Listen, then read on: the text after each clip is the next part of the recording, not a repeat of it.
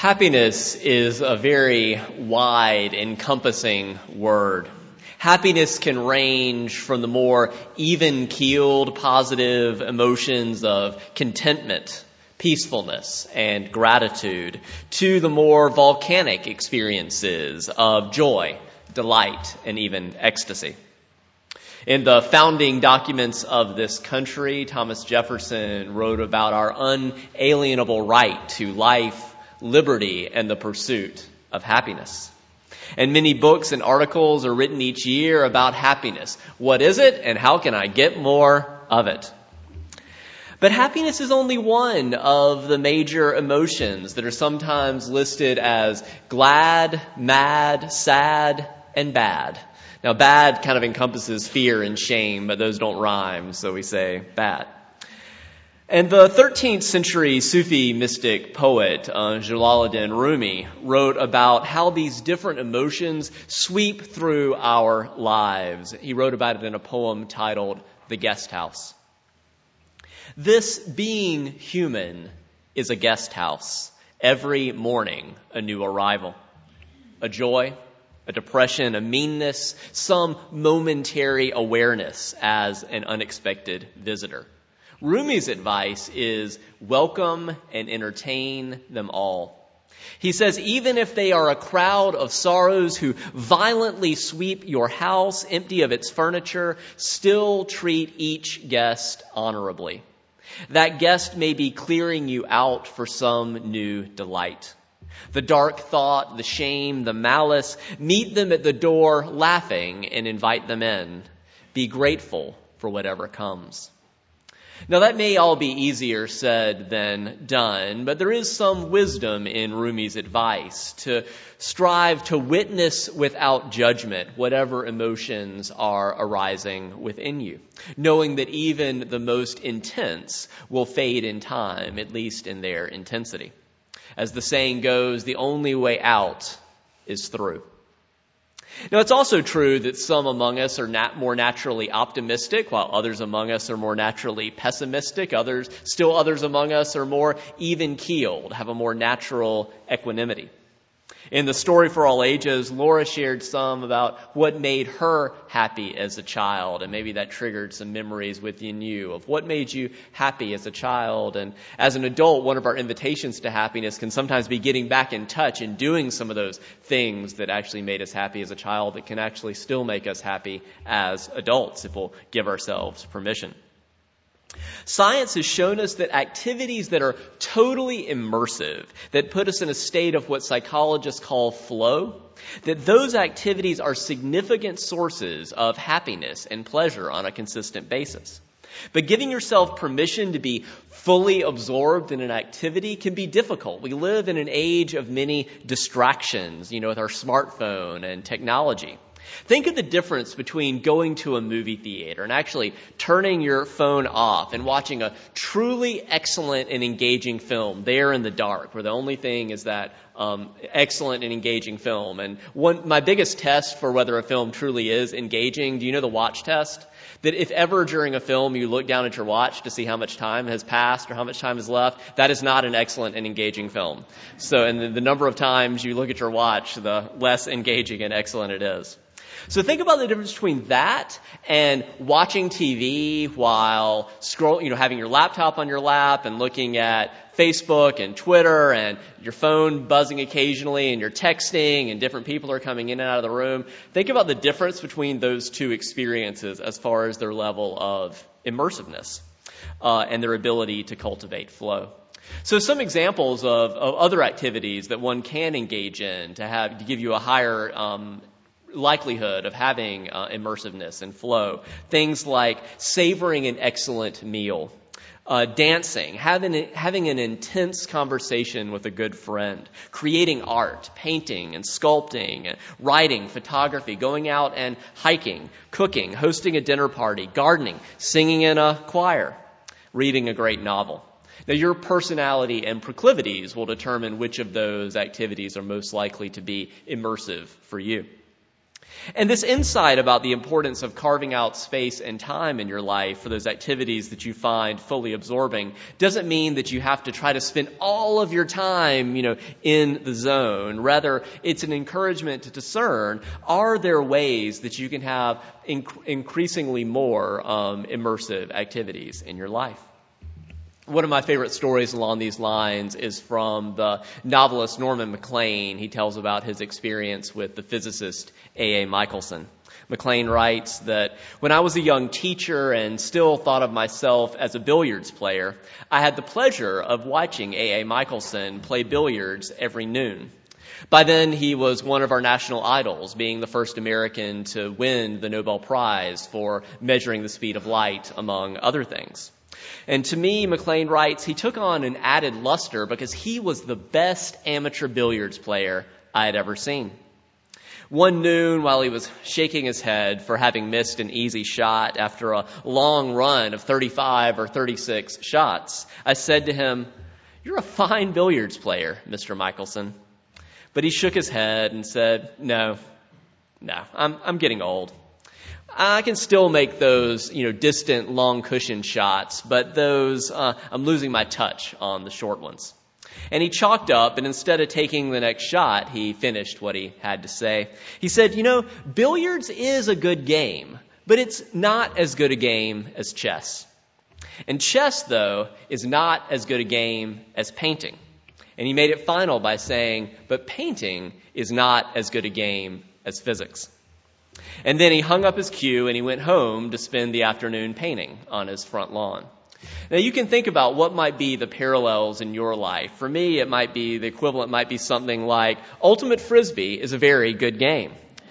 But Frisbee is not as good a game as watching and discussing excellent films. And film criticism is not as good a game as preaching sermons and teaching classes and writing books. But then I might still go home and watch an excellent film. Now, in some ways, the approaches we've been exploring so far for the pursuit of happiness are relatively mainstream and mundane. So what about more extreme potential sources of unhappiness or happiness? Consider, for example, scientific studies into the comparative effects on happiness from major life-changing events, like winning the lottery on one hand and becoming paralyzed on the other. Studies show that humans are generally terrible at what psychologists call affective forecasting. That is, predicting how we're going to feel in the future. We're terrible at it. Remember that opening line from the Rumi poem? This being human is a guest house, every morning a new arrival. And although there are outliers and exceptions to every trend, studying the long-term effects of those two life-changing events that I mentioned, winning the lottery and becoming paralyzed, it turns out that most of us grossly overestimate both the intensity and the duration of our emotional reactions. I have close friends who have become paralyzed. I do not say this lightly, but studies have shown, and I've seen this with friends, is that within a year, both lottery winners and people who become paralyzed have both on average returned most of the way to their baseline level of happiness before that event happened. In that first year after winning a multi-million-dollar jackpot, lottery winners get this significant boost in short-term happiness. They can do some things like pay off their house, buy a new house, quit their job, get a new job, whatever they want to do, travel, whatever you like. But within a few months, all of those new acquisitions, they quickly become a new normal. And after that short-term happiness boost that comes from that change in status, as that begins to fade, lottery winners tend to return to their former baseline level of either happiness or unhappiness.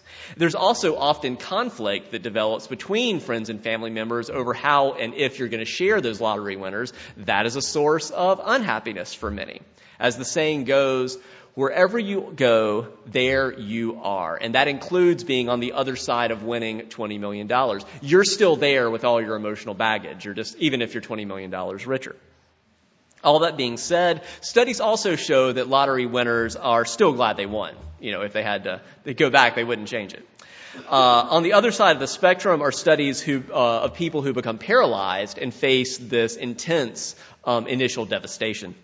But just as the lottery winner had an initial surge of happiness that levels out, so too paralysis tends to have an initial surge in depression that also levels out.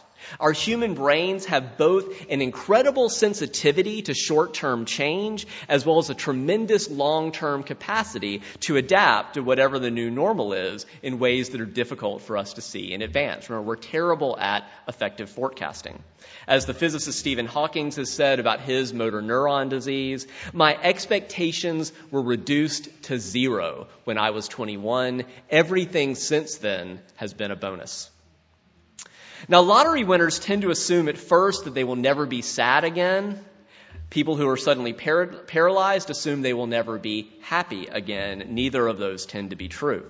Relatedly, our human capacity to adjust in a relatively short time to any new normal also means, for example, that concerns about normalizing some of President-elect Trump's erratic behaviors are actually important to heed. History has shown us that we humans can all too easily become adjusted to horrific things and setups in society. As the Reverend Dr. Martin Luther King Jr. said, there are certain things in our nation and in our world to which I am proud to be maladjusted, and in which I hope all people of goodwill will be maladjusted until good societies are realized. But that's now starting us down the road of a very different sermon. So for now, let me instead, having considered two relatively extreme examples of the roller coaster that our life can take us on, I'd like to expand our view to 3 different types of happiness. When considering the pursuit of happiness, one's pursuit of happiness often looks very different if you are pursuing a moment of happiness, a happy day, or actually a happy lifetime. Pursuing happiness in those 3 different veins all look quite different. So, for example, a euphoric, ecstatic, joyous moment might come from listening to an amazing song or going to an incredible concert where you're just caught up in the rapture of the performance or the crowd. It could come from being surprised by a particularly beautiful vista or a sunset, having great sex, taking drugs. All of those can cause euphoria and joy. The exhilaration of engaging in dangerous behavior. These sources of euphoria can be intense, but they are almost always fleeting. And they almost always also have diminishing marginal returns, so that if you try to keep doing them, you get a little bit less joy each time.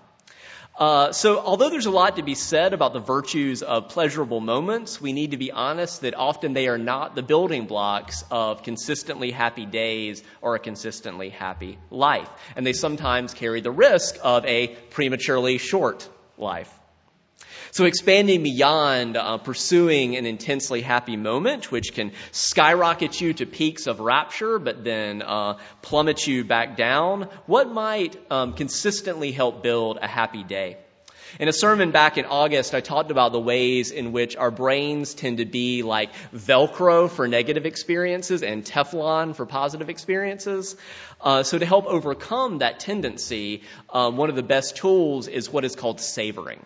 So since our brains tend to be like Teflon for those positive experiences, if you really just pause for a second and try to savor this thing, even just for a few seconds, that helps get it in there and build your tipping the scales toward more overall happiness. So things like spending time with friends, eating dessert, playing a sport, taking time for a hobby, taking time for your favorite form of happiness, and really savoring those things, those can make the difference between, a terrible, horrible, no good, very bad day and tipping that over into a fairly excellent, quite great, not terrible day.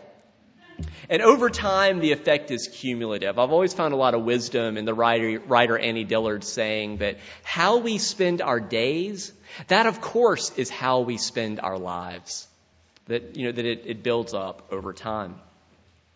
So there's significant benefit that can come from delayed gratification, but it's also, just as it's a dangerous game to just constantly seek euphoria, it's also a danger to constantly say, oh, I'll be happy when I retire, or I'll be happy, a few decades from now.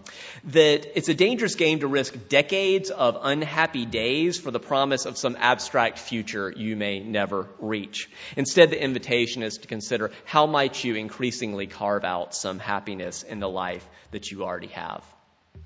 And so to now expand our view one more time, consider this list from the historian Jennifer Hecht of what has shown consistently to contribute to a happy life over the course of decades. She says, cultivating things like family, friendships, celebrations and rituals that you continually return to, travel, study, skills mastered, money in the bank, community service, an attractive appearance, adventure, serving as an inspiration for others, and the final two connect back to what we've been talking about earlier.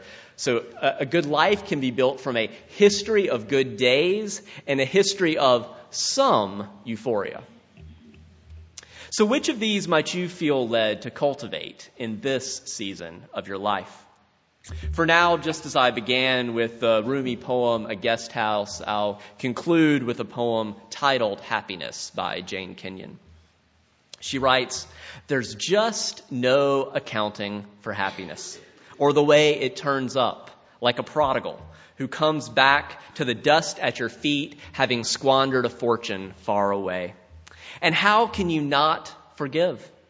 You make a feast in honor of what was lost and take from its place the finest garment which you have saved for an occasion you could not imagine, and you weep day and night to know that you were not abandoned, and happiness saved its most extreme form for you alone.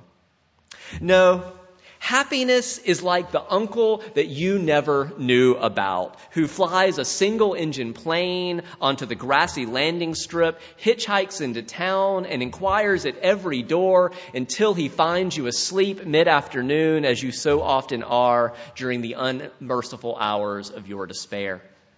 Happiness comes to the monk in his cell. It comes to the woman sweeping the street with a birch broom, to the child whose mother has passed out from drink.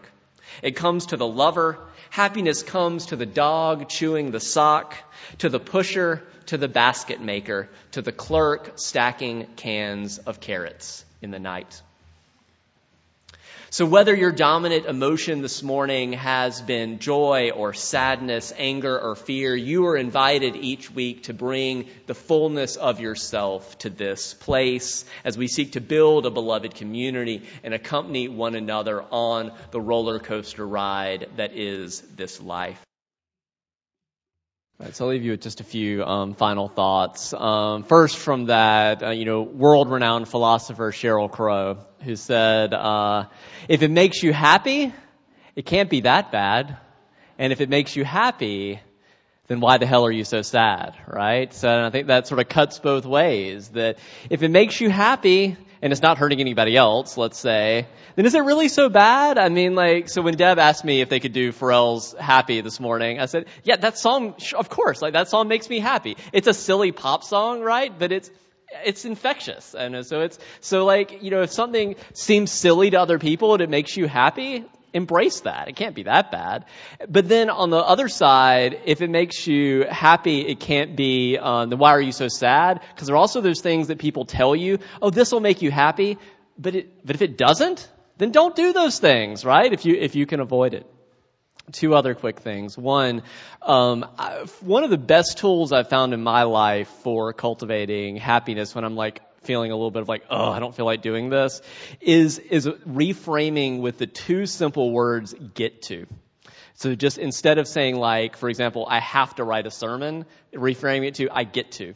That's something because I like my job, but it can sometimes, like with any job, there can be a relentlessness to things you have to do over and over and over. But to say, I get to do this thing. I get to say, what this week do I think may give people some hope and meaning in their life? So even with raking the yard, I get to do that. Actually, I have a yard, that I may not want to rake it right now, but I just invite you to play with that a little in your life. I think you may find that changing things to get to can can really reframe things in a way that can be a little happier.